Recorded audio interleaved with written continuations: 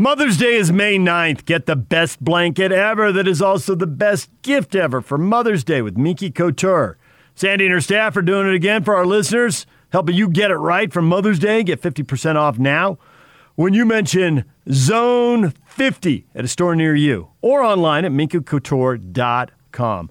The promo code Zone 50. If you want 50% off, use Zone 50. That's Minky Couture for Mother's Day.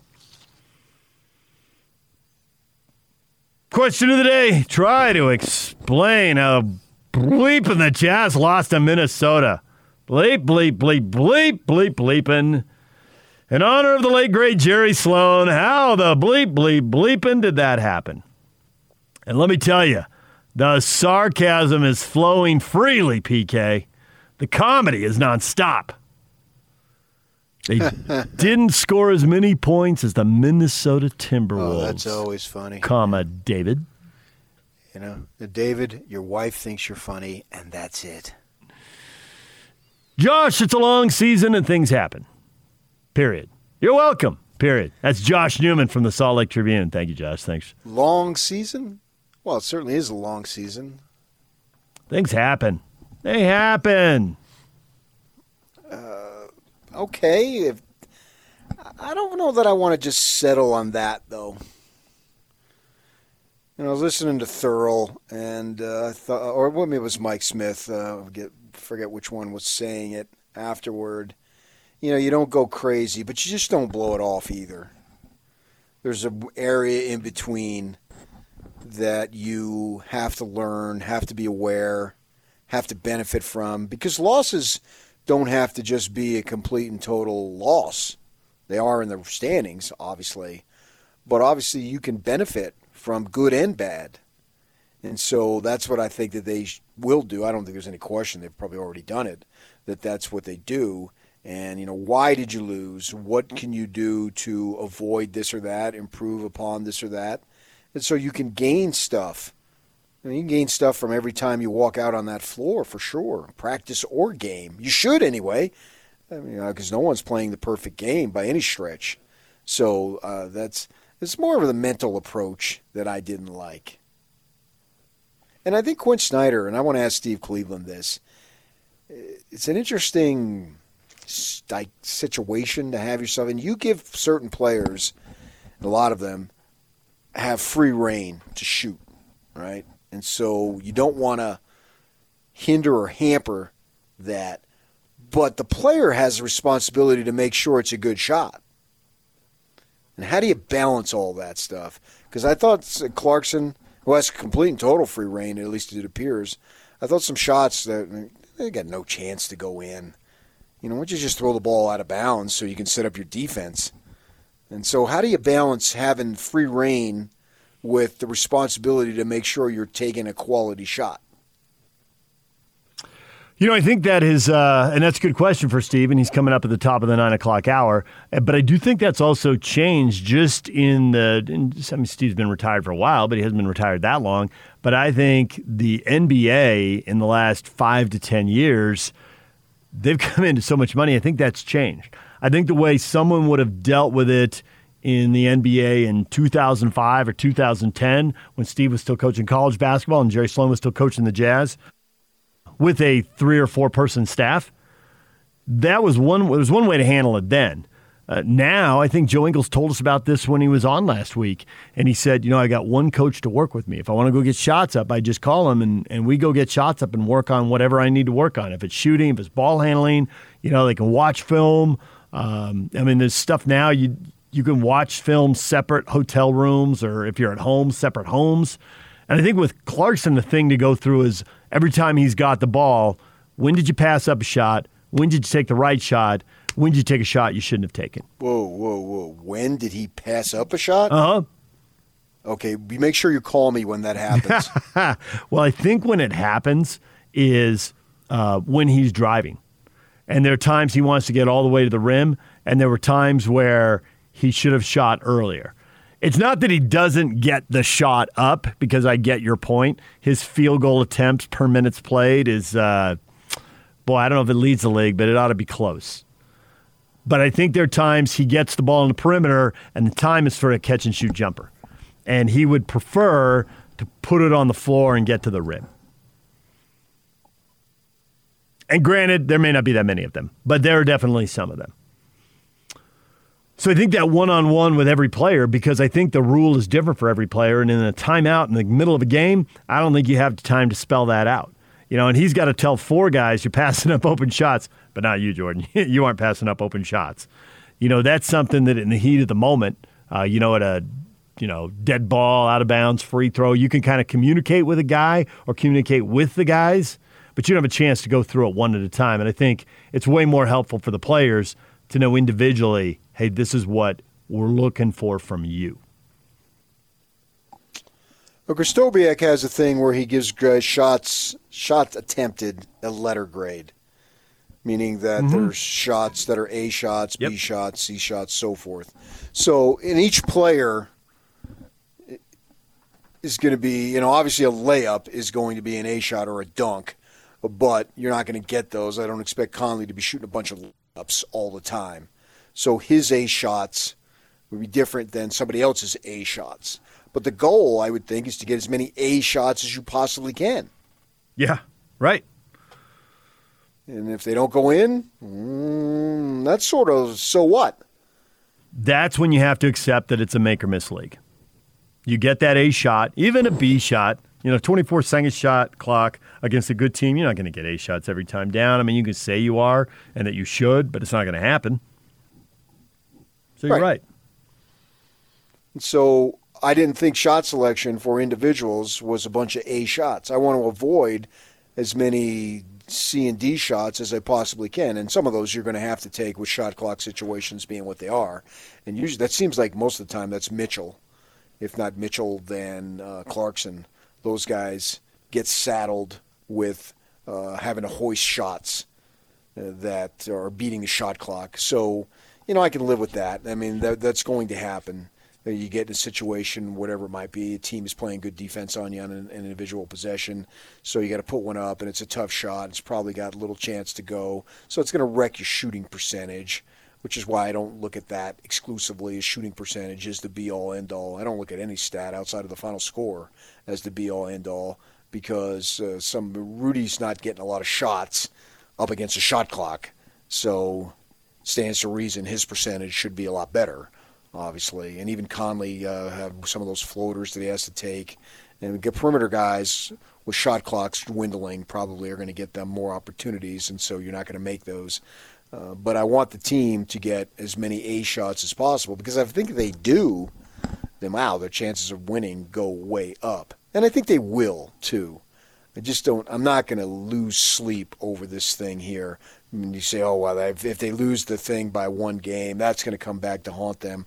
Well, why do I single out the Minnesota game? I mean, there's a whole bunch of games at that point, because you're going to have 15 to 20 losses. I can single out every single one of them and say, well, you could have won this game, you could have won that game. So I don't get caught up in all that stuff, because at the same time, if they beat the Suns, say, on Friday, well, that doesn't mean they're going to win it all. So I'm not going to crash and burn because they lost to Minnesota. Same reason I'm not going to go euphoric if they beat the Suns in Phoenix in 5 days. Look at you, never get too high, get too low. How did you last this long in sports talk radio? You're supposed to get high and low. Come on now. I don't have that emotional investment, so it's extremely easy for me to do. That game was over. I watched a little post game and went to bed. It's like slept like a baby. Well, as much as you ever sleep. Came up and told my wife, "Did they win?" No. Really? I said, "Yeah, they didn't play well enough." Oh, okay. Good night. So it's easy for me to be involved in that stuff or not be involved emotionally. But I think too, I don't want to say easy, but it's something that these guys I think have a handle on, because it matters. But you're not overthrowing chairs and screaming at guys in film rooms and whatnot. You're learning from it. And don't be so casual, because you're going to get that the rest of the way. Phoenix is going to be way jacked on Friday. There's just no doubt about it, man. They're going to be fired up, that whole town. This is their shot. They haven't had a shot in over a decade. a very proud franchise that haven't been in the postseason in over a decade. I would have, growing up there, when they were regularly rolling out 50-win seasons, I would have never thought they would go 10-plus years, because I think this is their 11th. Last year was their 11th season that they did not go to the playoffs. Man, there's no way I would have ever thought that. Of course, I wasn't living there when Sarver owned the team. So well, I was about to say, we talk about the importance of ownership and praise the Millers, and it does sound a little homerish, right? We're on the flagship station, but when you see people who live on the East Coast say the same thing, and they have no tie to here, and they say it, ownership matters. And Phoenix is a great example of that, because when Colangelo owned the team, and I know, and he's the favorite son there, and there are places where maybe, he rubs people the wrong way, and, they didn't win the championship, and, he parades around with the golden tan and the shoulders back, and, well, he does know what he's talking about. It might bug you when he talks the way he does, but, man, they had to break it down for multiple reasons, multiple times, and they always built it back up really quickly. But once Colangelo was out, that happens because of people. It happens because of the people in charge. It doesn't just happen because we're Phoenix and we're the Suns, And you fans found that out with Utah basketball, right? When you have the right person in charge, and they've had the right person multiple times, you get on these awesome runs. And it doesn't matter what decade it is and who the coach is. But then if you don't have one of those people, the NCAA tournament bids get a little thin. And Phoenix found that out because Sarver couldn't do what Colangelo did. And you could probably recount them better than I can, but they had multiple groups in Phoenix, and they broke it down and rebuilt it and never stayed down. And then Sarver was basically down for a decade, with exception of 1 year. Hornacek had a pretty good team 1 year, and they won 48 games and didn't make the playoffs. Yeah, that was it. Yeah, Colangelo he still is the man there. There was one time I was down on an assignment. I forget what the assignment was, and I was in Phoenix, right? So I'm staying at my parents' house, and I'd put in a call to Mr. Colangelo and about something. I can't even remember what it was. And maybe it was Hornacek retiring or whatnot. I don't remember. But he called me back. He called me at my parents' house. And my mother answers the phone. And they asked me, he says, Patrick Kinahan there? Yeah, okay, hand it to me. So my parents are both there. And they could tell it was an interview. Who was that? I said, that was Jerry Colangelo. What? You? Our little boy is talking to Jerry bleeping Colangelo? Yeah, so he really was the man. Still is. There's a lot of respect there in the Valley for sure. He's known as the godfather of Phoenix sports. He came out, I think he got the job at GM when he was like 27, 28. And he was from Chicago, right? And so he comes out and he has the interview. And they asked him, what makes you think at this young age that you think that you should have this job? And he said, well, you obviously do, or else you wouldn't have flown me out here for the interview. And then they kind of took him back a little bit, and he got the job, and a very, very dominant figure in Phoenix sports. But the point is, the Jazz have got to match some intensity if they really want the number one seed, because everybody's going to have it. And even more so if you should have guys out, because this is really their chance to make a mark. So how many games they got left? 14, 13? No, I think they're under that now. Are they down to the dirty dozen now? Yes. Yeah. That's what they're at. They've played 60. They played 60. They got 12 to go. Okay, a lot of these teams, man, they're going to be facing, they're going to be fired up to play these guys. And I want the Jazz just to have a mental edge. I don't think they had the mental edge against the Timberwolves on Saturday. That's probably the number one thing that bothered me, is they didn't have the mental edge. And they got that lead, and it just came too quick. It was too easy. They're at home. They got a little bit of a crowd in the audience, feeling good about themselves, as they should. But make sure that when you get to 17-point lead, well, let's make it 24 going into halftime. Let's really put them away, because obviously the bigger the lead with the less time remaining, is going to be more difficult for the team to come back. But 17 points in the first quarter, really, I don't want to say who cares because that's not it. But certainly it's not an overwhelming deficit that the other team cannot overcome. 17 points in the fourth quarter, late in the third, that's another story, which we've seen teams do that. But certainly in the first quarter, there's plenty of time, plenty of possessions left to overcome that. So the great thing about it is, though, it's only Minnesota, but doesn't it just kind of ramp up the ante for tonight's game a little bit? Of course it does. Of course it does. Yeah, to lose, good. to get embarrassed at home, to give away a game. Everybody knows you should have won. They're team 29, your team won, and you turn around and play 48 hours later. If this hasn't amped you up a little bit, I mean, you're always looking for something, right? Jordan would make stuff up to motivate him. Well, you don't have to make it up now. It's real. It's the scoreboard from the last game. What's more important than the final score? It went the wrong way. It's the same exact team. Of course, if it's not ramped up tonight, then that's a big old gigantic, red flag going up. I mean, honestly, I think the loss Saturday was a red flag going up. It's stuff went wrong. You started out, you had the right mindset, you're dominating after a quarter, and Quinn said they lost their focus. They clearly did. It happens. It's a 72-game season. You can't be great every quarter. The red flag to me is in the playoffs, there's a couple things you got to do if you're going to win it all. And one is you got to be big on the biggest stage. When everyone says it's a huge game, you can't be nervous. You got to go out there and do your thing to the level you normally do it. But you also have to, and all the champions can do this. Any great player, any great team, any sport, they do this. Stuff goes wrong. It just does. It goes wrong in the middle of the game, and you got to turn it around. You're going to fall behind. They're going to make plays. You got to turn it around. And it doesn't matter if you're in baseball and you got to come up with 2 runs in the last couple innings. It doesn't matter in football if you're down 10 in the fourth quarter. It doesn't matter in basketball. If you need 3 stops and 3 buckets, well, you just go do it. And you have to have that like internally.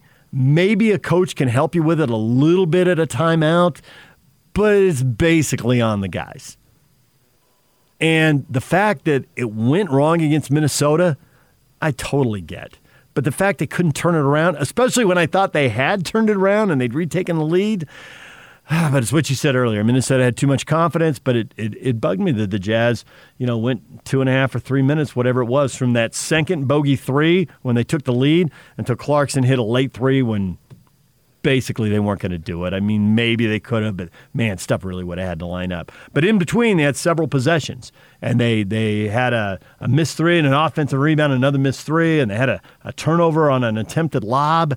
I mean, there were opportunities to finish that game, and we would be in here talking about, well, it was a messy win, but they got it done in the end. I just don't think that you can undervalue the ability of a team to turn things around in the middle of the game when it's not going right. That's an awesome power to have, and you need it in the playoffs. You need it. And the fact they didn't have it Saturday, if that bugs you, well, you're right there with me, because it bugs me too. And that's why we got people tweeting at us stuff like they aren't as good as advertised. Championship teams, Dr. Sarcastic Coug at Blue Blood Coug, hardcore BYU fan. I don't know, but championship teams don't do that at home. That's probably a little more than you want to put on it, PK. But I think he's feeling a little bit of what I felt, and that's why he's putting it on him. I do have a problem that any one thing that happens in a regular season game a month before the playoffs decides that that's how the playoffs are going to go. I think we can go back and look at past championship games. Yeah, but I'll tell you why people I think there's a specific reason why people think that about the Jazz, and we can get to that. All right, we'll get to that next. DJ and PK, it's 97.5, 1280 The Zone. Now let's get this party started. This is Hans Olsen and Scotty G on the Zone Sports Network. Angela Lansbury, Bedknobs and Broomsticks. It wasn't raining yet, but it was definitely a little misty on that warm November night. And my heart was pounding, my inner voice resounding, begging me to turn away. And then you casually walked in the room. and I was twisted in the web of my desire for you. What the hell is that? That is being blindsided. You guys all make fun of me like I'm the only person that had a crush on Angela Lansbury. You are the only person that had a crush on the That is not true. No, it is pretty much true. Hans and Scotty, weekdays from 10 to 2 on 97.5, 1280 The Zone and The Zone Sports Network. DJ and PK brought to you in part by S&S Roofing. Their huge winter and spring sales event is going on now. You can save thousands on a new roof. Call pound 250 and say S&S Roofing for your free bid. All right, we are asking the question this morning, try to explain how the bleep the Jazz lost to Minnesota. In honor of Jerry Sloan, bleep, bleep, bleep, how did that happen? Oh, bleep. Team 29 beat Team 1. Now, there's some people who are just shaking it off, PK. Hamlet tweets at us, it's the balance of the universe. Didn't RSL beat Minnesota's team? Well, the Jazz sacrifice allowed that to happen. All right, some people are just going to have fun with it, and that's good. That's certainly as quirky an answer as any other we're getting this morning. But there are some people for whom this really hits home, and you say there is a reason that this really hits home and can't be shaken off. That's the difference between you and me. You describe that post on Facebook as quirky. I describe it as stupid and a waste of time. That sums up you versus me right there. If you can, read the one that you read right before we went to break about this is not a championship team. You have that there? Yeah, they're coming in fast and furious, but let me find it. It's here. Yeah, there were a couple of them. Thank you said they are not as good as advertised, and Dr. Sarcastic Coog said, I don't know, but championship teams don't do that at home. Yeah, and see, that's the great reason, and it's the great motivator, because this team is not universally doubted, but it's widely doubted. And until they prove it, it's always going to be there. And that's the great thing. I felt they lacked for motivation to an extent. To me, casual is the word I'm putting on that performance on Saturday. A lot of folks saying this is not a title caliber team because of the fact that, well, look, man, they lost to Minnesota. See, I told you.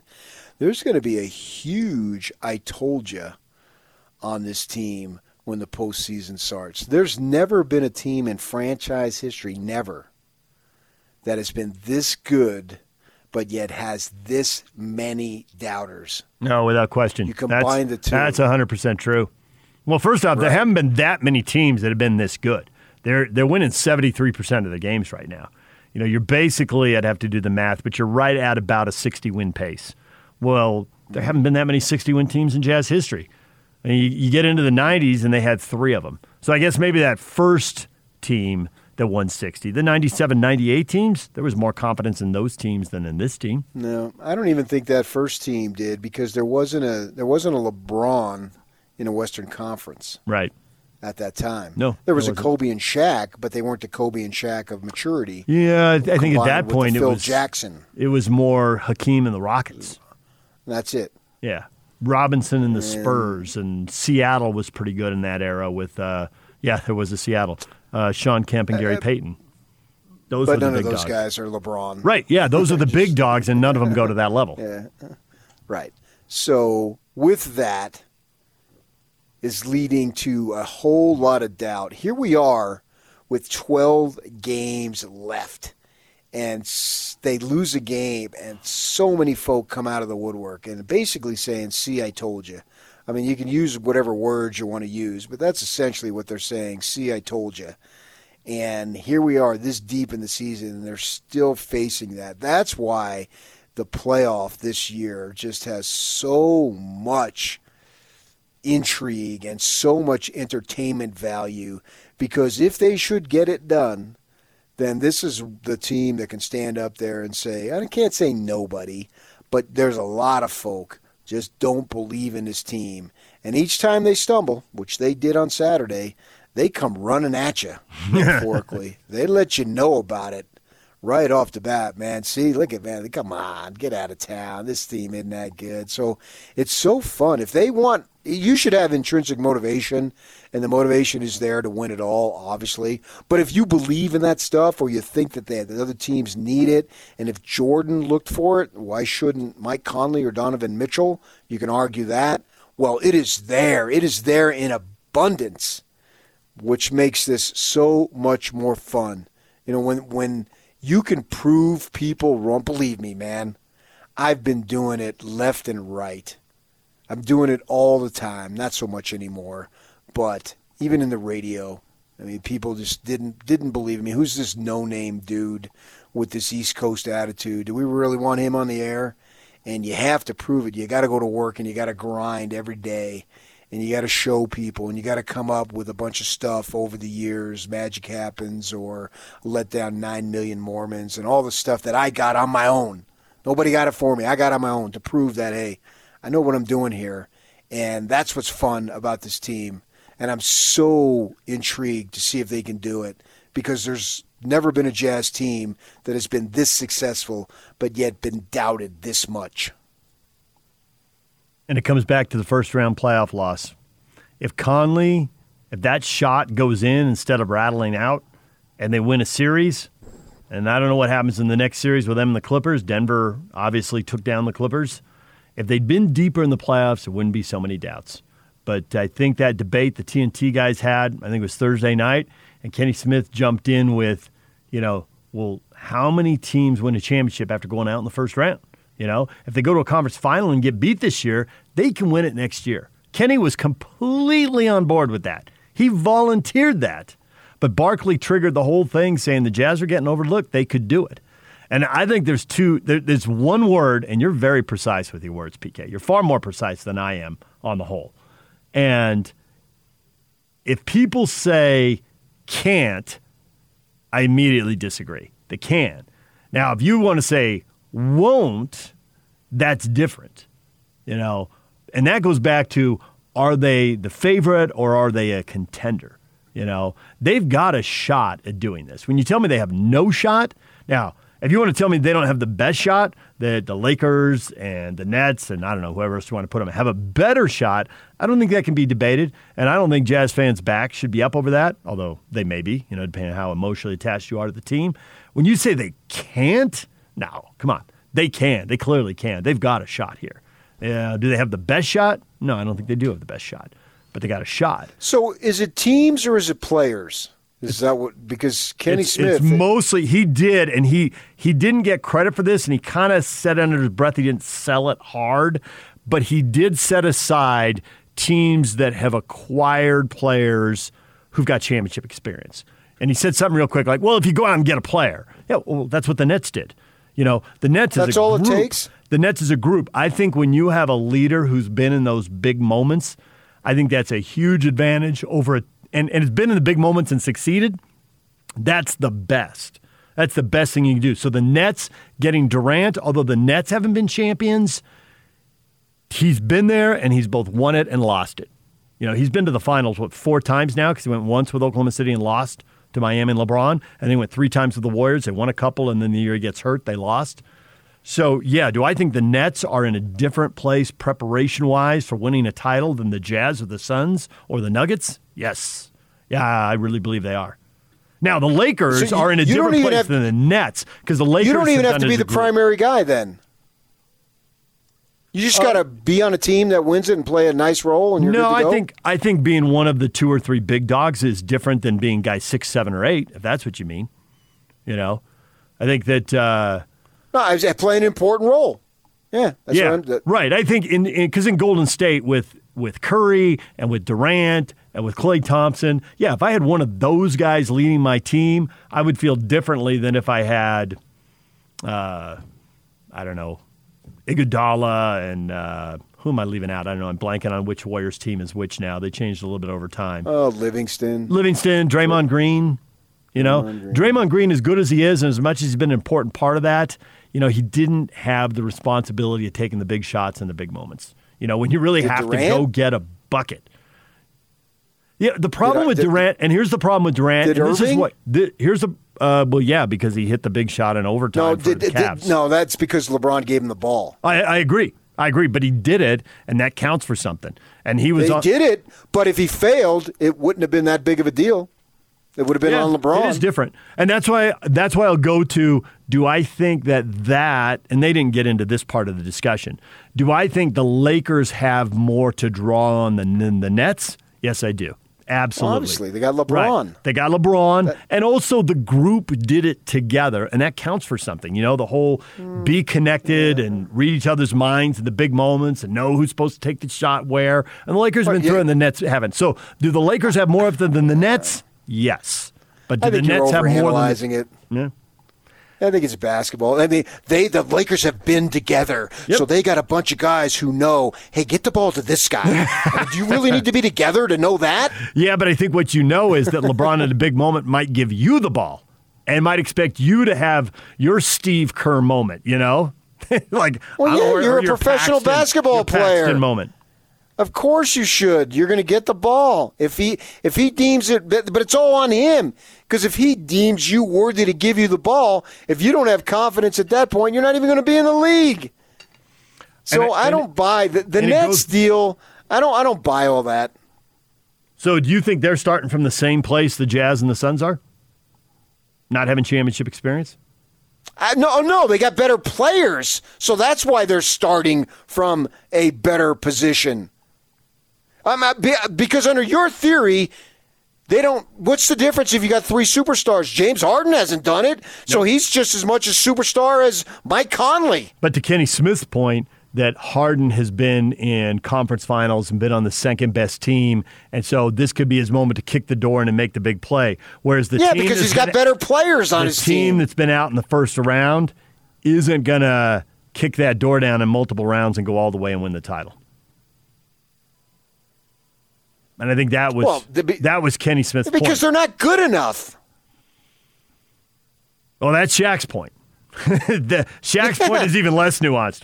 I mean, hey, Donovan, you're not good enough. Not even, hey, nice game, 34 points, whatever it was. That's why I ran into the postgame show. But you're not good enough. I just said you're not good enough. You're not good enough.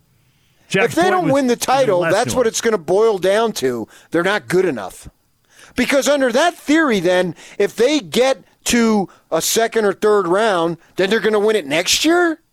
Kenny was leaving the door open for that. I mean, we're going to have a round of free agency and trades, and we'll have a bunch of injuries, and they'll have a trade deadline. I mean, there's no guarantees, and a lot's going to happen, and another super team may form. Right. I mean, there's all kinds there's of stuff no guarantees either way. But and how does Curry get to win the title until he won the title? And that is the thing that they didn't bring up, at least in the clip I saw, because I wasn't watching it live. But it's on my Twitter feed because that's where I saw the clip.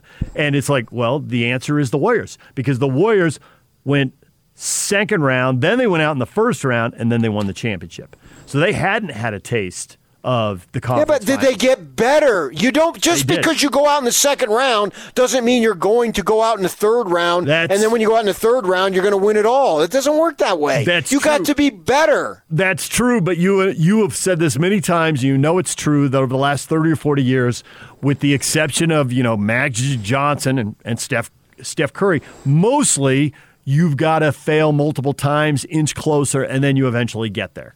If you get better. That's how you don't eventually get it. No, I don't think you eventually get it. Not everyone did, but that's how the Celtics did it. That's how the Sixers did it. That's how the Pistons did it. It's how I'm leaving somebody out. It's how the Bulls did it. I mean, on and on. All right, DJ and PK, it's 97.5 and 1280 The Zone. Steve Cleveland's coming up in 15 minutes. Stay with us. The Big Show with Jake Scott and Gordon Monson. Howard Beck, senior NBA writer for Sports Illustrated. Jazz winning some games without Donovan Mitchell. They're not playing the greatest competition necessarily, Howard, but what does it say about a team that they can keep winning basketball games without their number one offensive guy? I think what's encouraging about it is what happens in the playoffs if Donovan Mitchell's got an off game. If the defense is totally geared toward stopping him, does the offense have alternatives? Is there another way to attack that relies on everybody else? You don't want to be too dependent on one player when it gets to the postseason. So winning without Mitchell right now, I'm not saying it's some sort of preview or guide for the postseason, but it does build confidence and it does show they've got alternatives. Catch the Big Show weekdays from 2 to 7, presented by Big O Tires, the team you trust, on 97.5 1280 The Zone and the Zone Sports Network.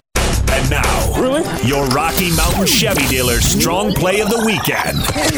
1 out away from a complete game shutout and 7 no-hit innings. And the reason we can't call it a no-hitter is because in 1991, Major League Baseball made a rule that you had to play 9 innings and have the lead to get a no-hitter.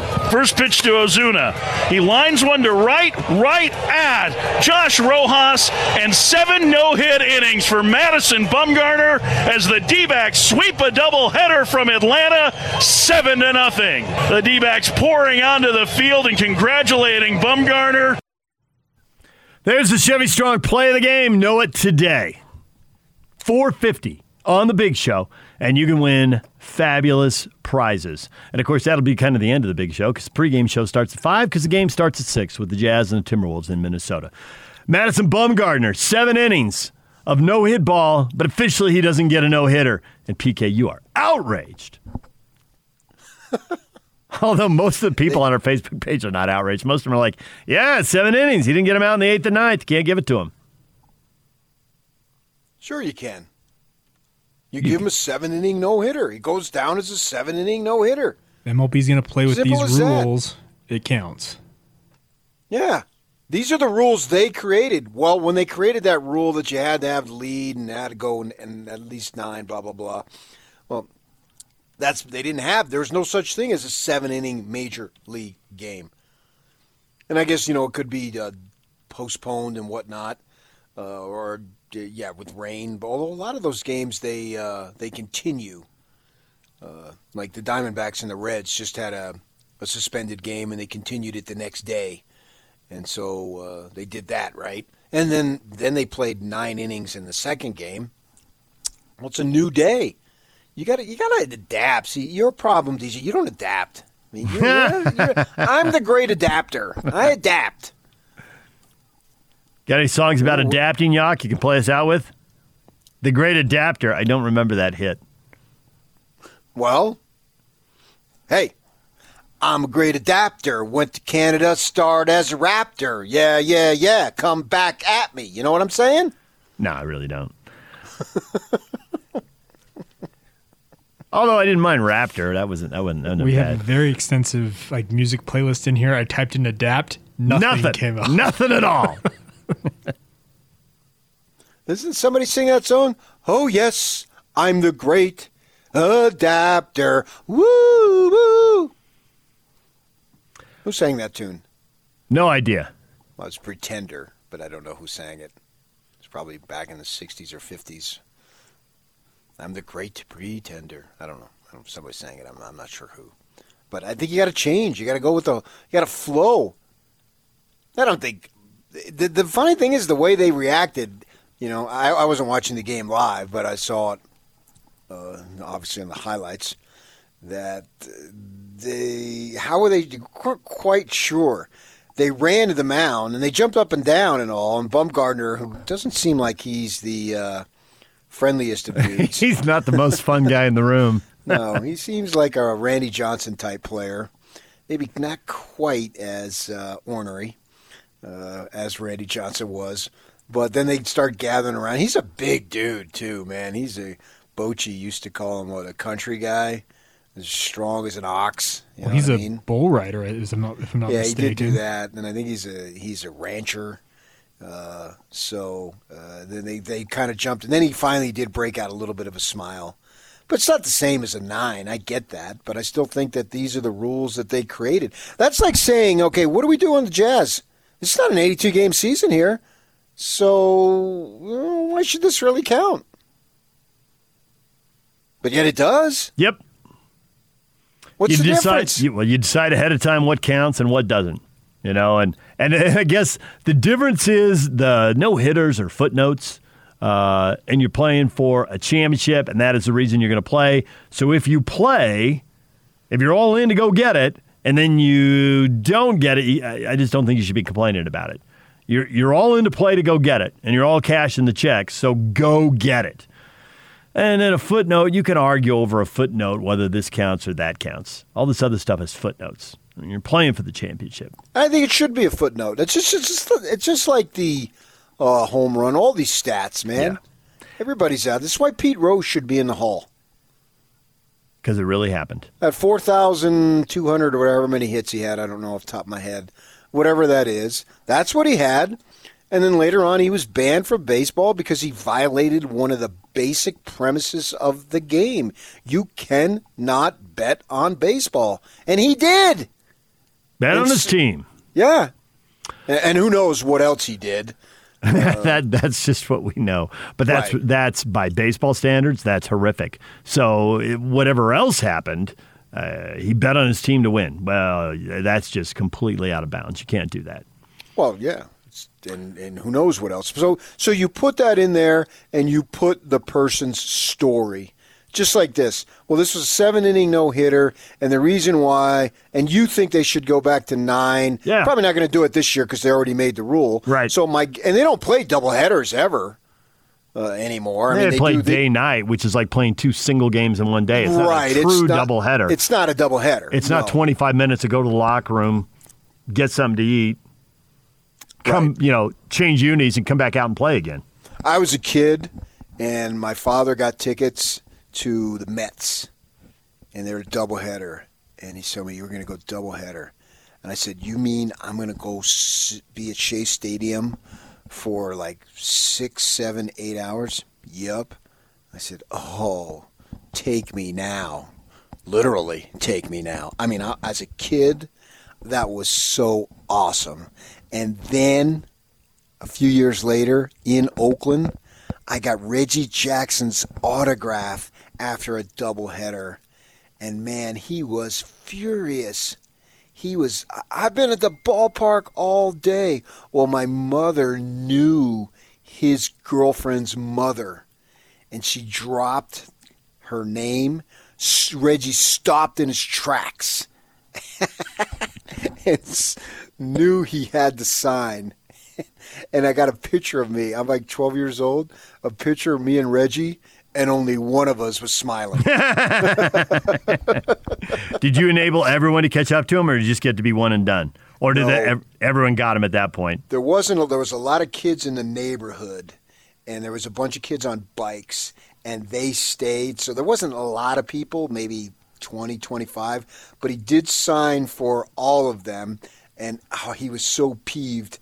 And then I remember him saying, man, we just played a doubleheader. And I said something like, gosh, I wish I could play a doubleheader. And so then he realized he had to sign. So he signed. I took the picture. They snapped the picture. I got it somewhere. And he wasn't smiling.